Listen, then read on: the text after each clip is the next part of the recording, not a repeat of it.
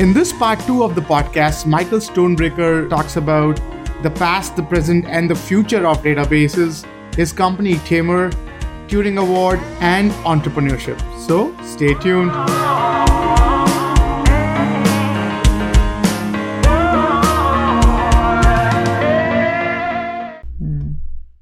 Interesting.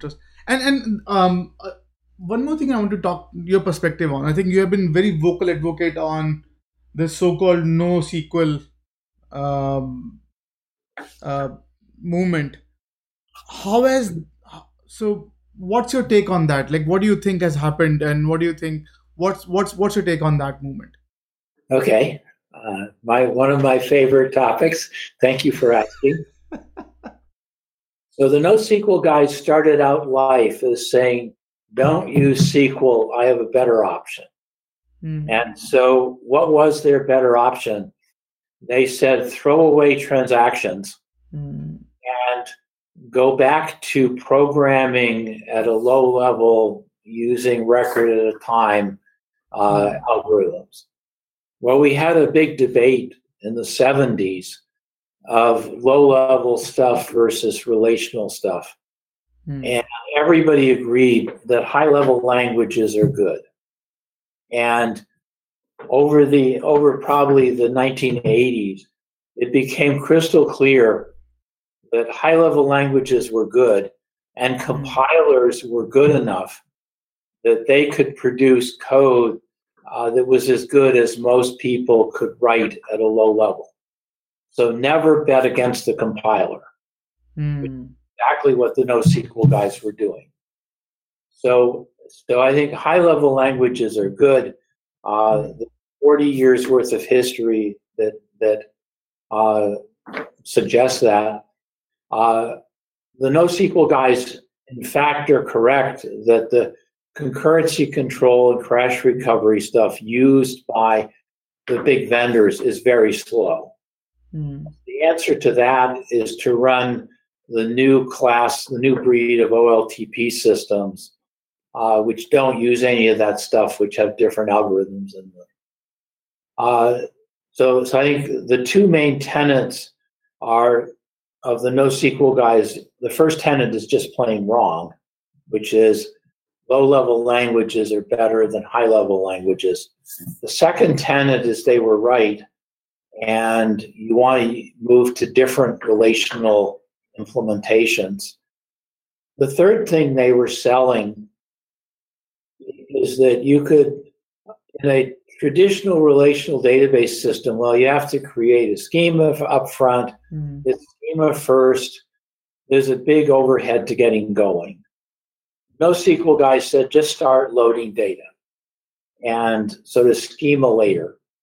And what that really means is let's have JSON as a data type. So you don't have to make an upfront commitment to how things are really going to look. And that was a really good idea. So the NoSQL guys had a good idea, said get rid of concurrency control and recovery because it's too slow. When what you really want is an alternate implementation of that stuff. And then they're just plain wrong on high-level languages. So that was their initial pitch. What quickly evolved was they redefined NoSQL to mean not only SQL. We want to coexist with the SQL guys because their transactional systems actually have a place. There's some people who really want transactions. And in fact, there's a bunch of stories that have been in the popular press about how people hacked.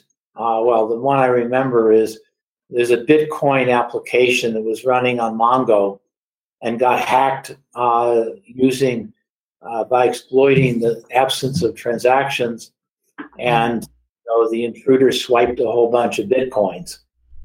And so transactions are really a good idea for when you care about your.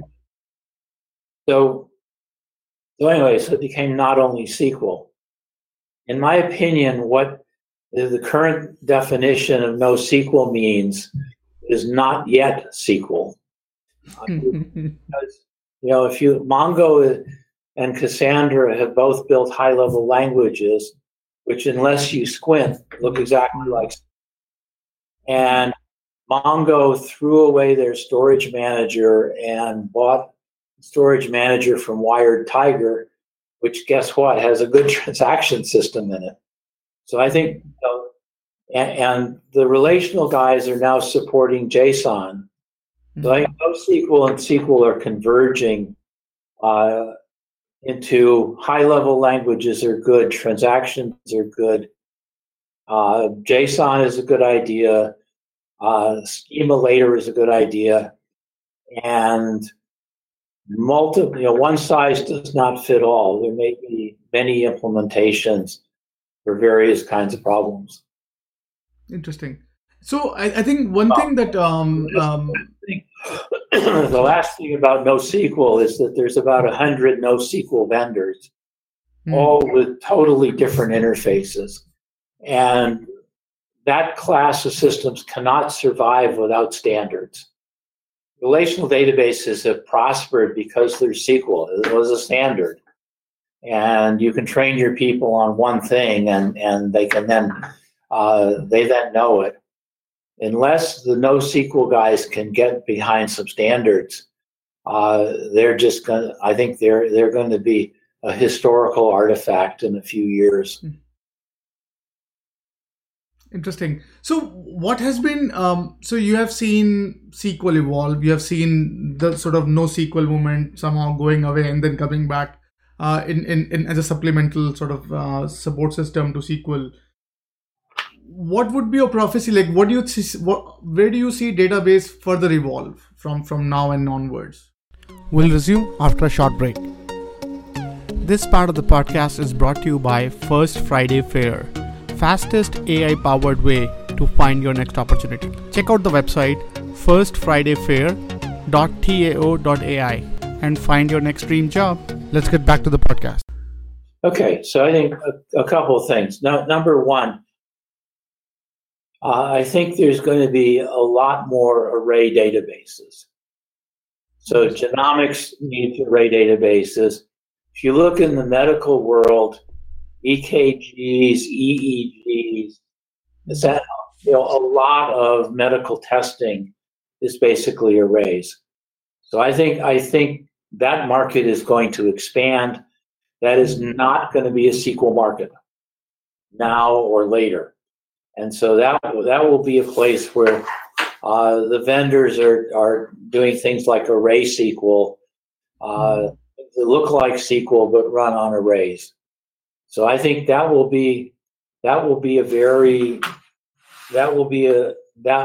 that will become a sizable market over time. Second place where I think the world wants to do machine learning. Machine learning models are array-based. So that's a second place. And if you're building a machine learning model, first of all, everybody needs to do it at scale. And so currently people are doing it in the small, and doing it in the large is going to require storage management. The way you do machine learning realistically is you construct a model that doesn't work right. So then you change the parameters. It still doesn't work right. It's an iterative solution. And then you get somewhere and you say, well, I need to back up 10 iterations and try something different. So you basically need a versioning system, out of a significant storage manager that keeps track of all this stuff. And that will be array-based, presumably. The other place this is going to be another big deal, which is if you look at what Tamer does, one of the things Tamer does when it does data integration is data cleaning. The problem is the way, and Tamer has a few hundred customers, all of whom have to do data cleaning in the process of doing data integration. Well, the trouble is there's never ground truth. Never. I've never seen ground truth. And so, what you have is and so if you say, is Staples Incorporated the same thing as Staples Company? One is in Cambridge and one is in New York. Well, who knows? You make your best guess. Ground truth is too expensive to come by, because you'd have to send people out to actually look. Or if I have two different restaurants at the same address, is this a food court, or did one replace the other, or is it a data error? Again, ground truth is elusive. So what every tamer customer does is cleans for a while, and you clean the important data, and then you say, let's see if we can make our stuff work. And then you try it, and it either does or doesn't work well enough. If it doesn't work well enough, you've got to go back and clean some more. And so cleaning and modeling is an iterative process. Modeling and adjusting parameters is an iterative process. All of this is a big iteration over data cleaning plus parameter tuning plus machine learning models. And the support for that stuff, I think there's another big opportunity for database technology. A third great opportunity is that if you look at the cloud, well, all the current database systems, almost without exception, you basically deploy your database system on 17 servers attached to 32 disks, and that's static. And if you want to deploy it on 20 servers, well, then you have to rip everything down and reload it. On the cloud, at least Amazon is essentially forcing you to use S3. S3 is a distributed file system. It's not a partition store, which is what all the data warehouse vendors are expecting. Well, Amazon supports a partition store, but their charging system makes it wildly expensive. So everybody's effectively forced to use a distributed file system, which says that you can decouple computing from storage. So that means you run a query, it can be on 20 processors. I run the next one, I only need 3. You can do resource allocation at much finer granularity. Well, the S3 requires you to change a lot of stuff. And dynamic resource allocation requires you to change a lot more stuff. So getting a database system to work well on the cloud, is an ongoing issue. So I think that's going to keep the vendors busy for a while. Interesting. So I think cloud. I think I definitely want your perspective on. So data has been very close to its owner for quite some time. So my server is right in my basement somehow. I'll keep the data here. Now this revolution comes where the cloud services came, and then we start seeing on-prem and off-prem. What's your take on the mobility in data? Right. So right now it's do you think it will come back to my basement at some point, or do you think this will be on the cloud for a while? What's your take on that? It's going to be on the cloud forever. And it's going to be there because it's cheaper. It's going to be a great deal cheaper. So James Hamilton is, a very, very smart guy who works for Amazon. And he claims, and I have no reason to dispute his claim, that he can stand up a server at 25% of your cost. And the reason is just scale. And, if you're running servers by the millions, It's just a different ballgame than if you're running servers by the threesies. The claim is often made that security, that your enterprise security is better than Amazon's. And I think that's just totally false. That if you look at who gets data breaches, it's you, it's not Amazon. Well, data breaches do happen at Amazon. Amazon, who's running servers by the millions, really cares more about security than you do. And they have smarter security people who are focused on security. So if you look at where the breaches occur, it's mostly misconfiguration of your servers. And that's because you either don't have rocket science talent worried about this, or it's just not that important by the threesies. The other place breaches occur is that it's a human basically swipes the data, and that will happen no matter what. So I think Amazon security is better than yours. I think the argument is often made that regulatory agencies require my data to be on-prem. I think that will change fairly rapidly, although I think it will change because technically the right answer is to put it off-prem, and regulatory agencies will catch up. Regulatory agencies also say your data has to be in the U.S. It can't be in Mexico. And I think all the big cloud guys have servers all over everywhere and are happy to deploy according to whatever your restrictions are. So I think the cloud guys will just totally take over. Interesting.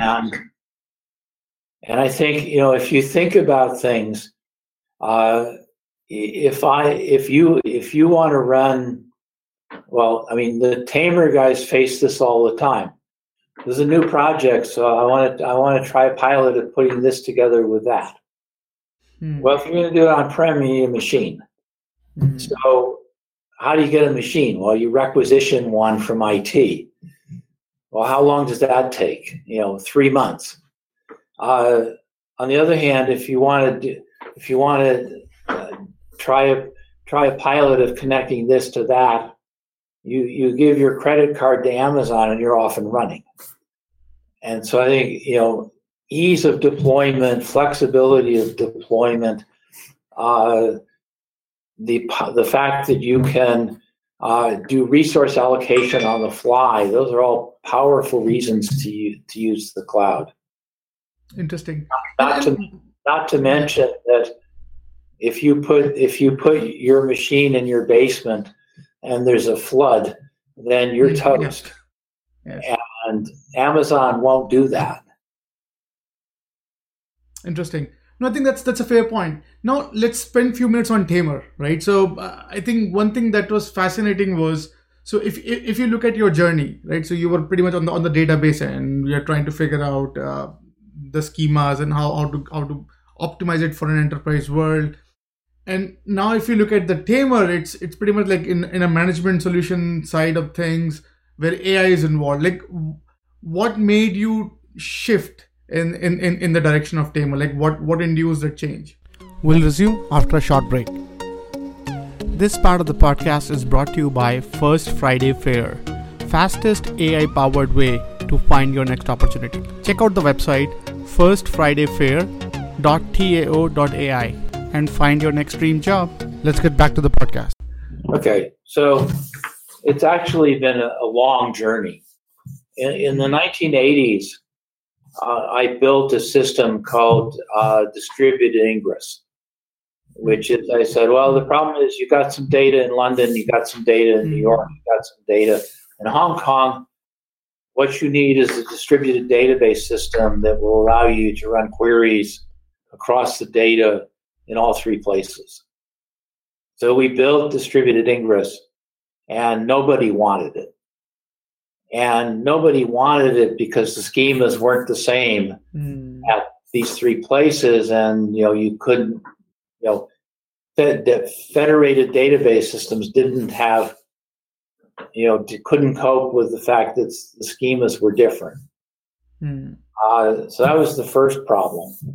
The second problem is you say, well, if the schemas aren't the same, well, imagine you're the human resources guy in Paris and I'm the human resources guy in New York. You have employees, I have employees. Your employees have salaries, my employees have salaries. Your salaries are in euros, net after taxes with a lunch allowance. My salaries are gross US dollars, no lunch allowance. So the conversion between those is non-trivial. So I said, maybe the problem is that these guys are stuck on data conversion because it's a mess. So we wrote a system, at MIT called Morpheus that made it really easy to do transformation. And what happened was nobody wanted that thing either. Because that wasn't the problem. The problem was the data was dirty. You needed to remove duplicates, which is not a transformation problem. And you needed to do this stuff at scale. So that caused me to say, gee, the problem is data unification. It's not data transformation, and it's not federated databases. So we built a prototype at MIT called DataTamer. And while we were building this, we got approached by 3 different enterprises saying, that's exactly the problem I want solved. So that was so then I said, gee, there's probably something here. And so that was the genesis of the Tamer Corporation, was solve the data unification problem as it was exhibited by the early prototype users of this thing called DataTamer. And so that's where Tamer came from. And the thing that I found fascinating was, if you look at the database world, so I built a number of database systems. It's really hard to get customer number 1. Really hard to get the first half dozen customers. Because they all say, rightfully so, your software is very immature. It's going to have bugs. It's going to crash. Come back when you're on version 4. So it took Vertica, which was the column store company, probably 3 years to get a reliable enough product that people would pick it up and put it in production. With Tamer, in year 1, we had production customers putting what I would call pre-alpha code into production because they were in so much pain. And so the pain level of data unification is just really extreme. And so the Tamer journey has been, General Electric became an early customer. When our product was extremely unreliable and held together by chewing gum and baling wire. But their problem was they have 75 procurement systems. Now, the procurement system is, you want to buy some paper clips. You go to your procurement system, you give it accounts and stuff. It spits out a purchase order. You take it down to Staples, and you get your paper clips. The ideal number of procurement systems in a corporation is 1. GE has 75. The CFO of GE figured out that if you're one of the 75 procurement guys or women, your contract comes up for renewal with Staples. If you can figure out the terms and conditions negotiated by your other 74 counterparts, and then just demand most favored nation status. That's worth $100 million a year to GE. But to do that, you've got to unify 75 independent supplier databases. And so, but the upside to being able to solve this problem is huge. And so, supplier mastering, if you want to call it that, Toyota Motors has customer mastering.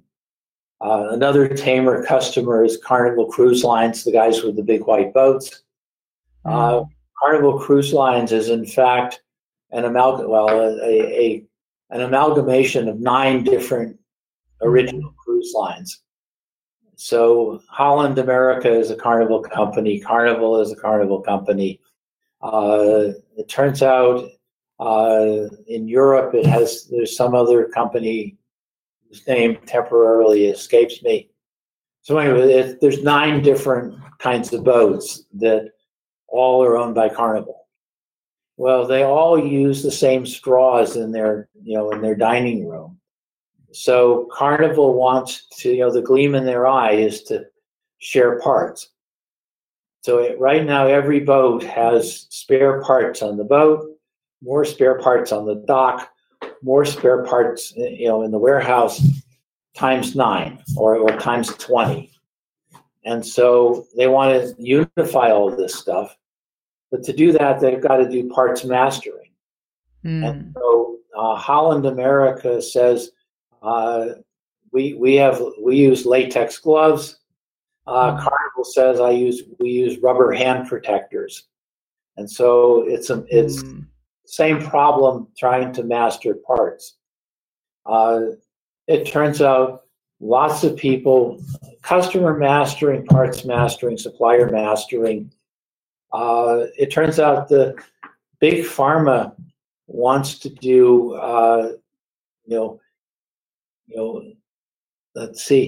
wants to do drug mastering. So what that means is Novartis, for example, has about 10,000 chemists and biologists doing wet chemistry and biology.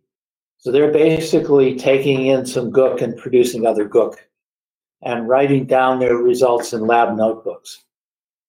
So Novartis wants to integrate 10,000 lab notebooks because if you're in Basel, Switzerland, and you're producing gook X, I might be in Cambridge producing the same gook by different means, and they want to do this for social networking purposes over times 10,000. And what they want to do is gook mastering or drug mastering. So practically everybody on the planet wants to do this stuff, and every enterprise is siloed into business units so they can get stuff done. And that's not going to change, because if you don't do that, then you have to ask the CEO every time you want to turn around. So interesting. So the idea is to be able to do cost-effective mastering, cost-effective data unification, and the upside to being able to do this is huge. And the answer is, what's different today? The answer is you can apply machine learning. So apply ML and statistics, which is exactly what Tamer does. Interesting. And I think you have been a serial entrepreneur for quite some time. Like, you have been churning some great industries, companies. In your experience, what are the ingredient of a successful startup? Like, what do you look for so when you roll out, say, Tamer, what is that aha moment that you say, okay, this is bigger than this would be fun to do? What are some of your litmus test on that? Okay, so I think the number one pitfall is you've got to be ruthlessly focused on the smallest possible market.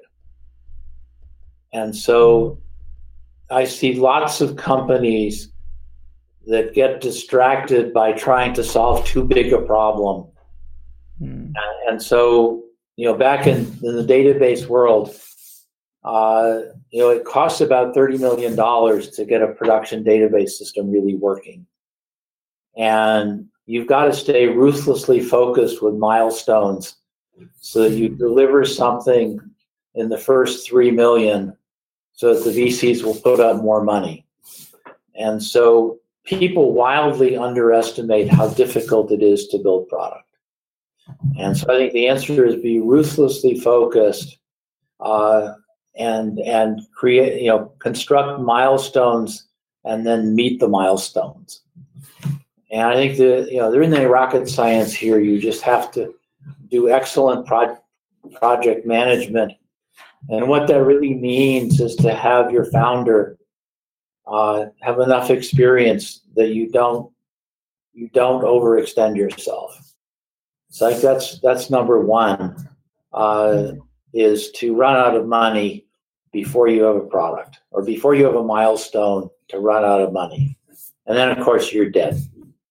The second thing, which I think is another huge problem, is to, and I am guilty of doing this more than once, which is to attack a market that doesn't exist.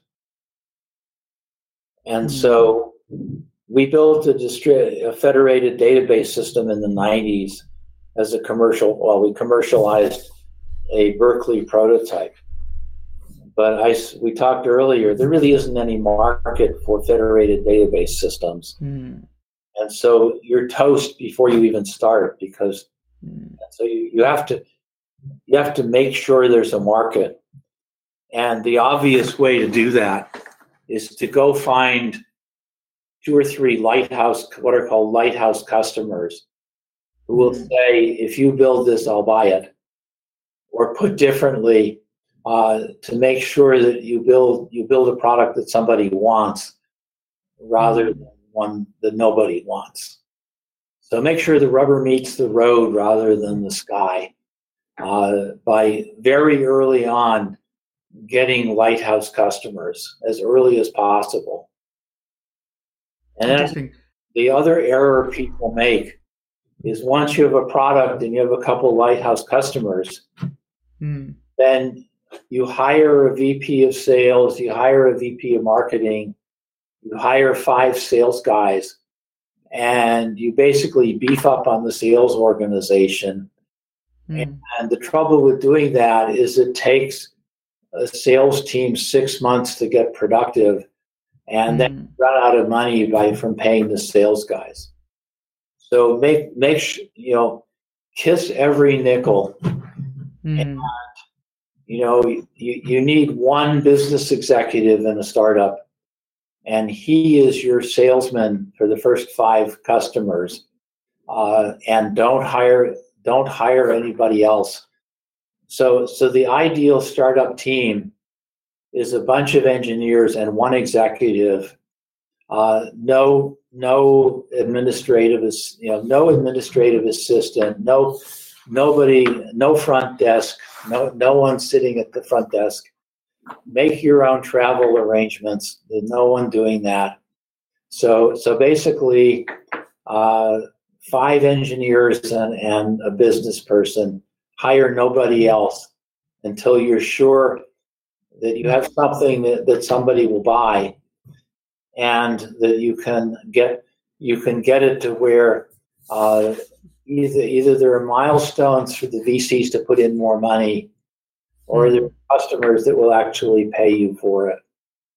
So run lean and mean, leaner than you can ever imagine, because startups go out of business when they run out of money. That's the only way. That's the only way they fail. We'll resume after a short break. This part of the podcast is brought to you by First Friday Fair, fastest AI-powered way to find your next opportunity. Check out the website firstfridayfair.tao.ai and find your next dream job. Let's get back to the podcast. That's very, very good point. And let's talk about your Turing Award. And then the other thing about startups, do not under any circumstances rent Class A space. Get space, Class C space, or maybe B space. Go to Office Depot to get your furniture. Get used furniture from somebody else who went out of business. I mean, spend no money. I just can't overemphasize how important it is to spend no money. That's a very good point. Yeah. Thank you for sharing that, Mike. So let's talk about your Turing Award. First, congratulations. That's a huge achievement. What led to that? Well, I think it's every researcher's secret fantasy to win the Turing Award. Yeah, including mine. And the favorite story my wife loves to tell is that the Turing Award winner is announced in March of every year. And so March would come and go, and I wouldn't get a phone call saying I won, and I would be really depressed. Oh my goodness. And so she would say, March is a terrible month. And so when you win, it's totally out of thin air. It's just like the Nobel Prize. You get a call saying you won, and all of a sudden everything's different. Because I guess my goal in life had always been to win the Turing Award. That I always said that's the crowning achievement of success. And when it happens, then there's nothing else to strive for. So, beautiful. Thank you for that. So now let's spend a few minutes on you, and thank you for being really generous with your time on that. I do appreciate that. So, in your journey, what are some of the tenets, some of the qualities that has really helped you stay successful and sane throughout this evolution? Like what would you attribute those qualities that has really helped you become what you are today? Okay, well, I think it's actually pretty simple. At least my point of view. Other people are different. My point of view has always been, there's a gazillion research ideas, and it's sort of where does the rubber meet the road versus the sky? The answer is when somebody wants what you've got. And so and you've got to talk. It's a lot of shoe leather to talk to a lot of people to figure out what it is that would provide value for them. They don't talk your language. You've got to figure out, intuit what they want from them talking their language. So the answer is talk to a lot of real world people and listen carefully to what they want. And when the biggest mistakes I've made was when I didn't do that. And so that keeps you on track doing something that somebody actually wants. The rest of it, I think, is I don't know where it comes from. I mean, I think the answer is column stores and main memory databases got started from random encounters with people complaining about performance. And data integration came from doing it wrong several times. You finally get the right mix of stuff. So I think the answer is try stuff, fail fast if you can, and talk to a lot of users. The other piece of advice I would give is that if you're in academia and you're doing database systems, make sure there's somebody else at your university to talk to, because not everybody needs a sounding board. And at MIT, there's several sounding boards, and that really makes for a vibrant community. But make sure there's a sounding board. If you're an assistant professor, make sure that you've got a mentor, because everybody needs help navigating the politics of getting tenure. So make sure that you mentor either at your university or at some other university. And if you don't have a mentor and you don't have a colleague to talk to, go find one at another university and start using that person. So when I first moved to MIT, there was nobody in databases at all. And so there was a database person at Brown, there was a database person at Harvard, there was a database person at Worcester Polytech, there was a database person at Brandeis. We formed sort of a Boston area research community, and that gave us all people to talk to. So form a community that will be a sounding board. Interesting. And if I need to ask about your favorite book, that I think we ask all of our guests to share their favorite reads, their favorite books that they want to share with our listeners and viewers. What would that book be? Like, what would if you can share your favorite reads? Oh, sure. I think the most persuasive book I've read recently is called Dark Money. I think it's by Jane Meyer. Scares the absolute crap out of me. And in summary, the conservative people with a lot of money are buying elections, just with money. And any thought that we have one citizen, one vote is dispelled in that book. So that had a huge impact on me, and it's just terrifying. Interesting. And now, last question, but not the least. So, if you want listeners and viewers to take something away from this conversation, what would that be? Like, what would be your parting thought to our listeners and viewers? Get smart on database. Database technology is in everybody's future. This notion of big data is there. It's not going to go away. And your ability to make gigantic mistakes, is right up front. So get smart on database technology, because you're either going to buy it, and the cacophony in the vendor marketplace is extreme. So get smart on understanding data management would be my elevator pitch to all of you. With that, Mike, thank you so much for sitting with us, sharing your perspective with our global listeners and viewers. We are privileged and honored to have you in contributing your context in our conversation. Thank you so much. Wishing you nothing but success. Success to Tamer. I think you also have a book. One of the guests came and he just took the book. I don't have the book to show, but I will put the link on the description, so for our listeners and viewers to take away. Thank you so much also for your time. The lecture that you get to give when you win the Turing Award, I gave a very offbeat lecture on how Postgres got built. So if you want a lesson on how difficult it is to build system software, just go listen to my Turing Award lecture. I thank you so much. I'll put that on the description. Thank you so much, Mike. I appreciate your time. Okay. Thank you, Vijay.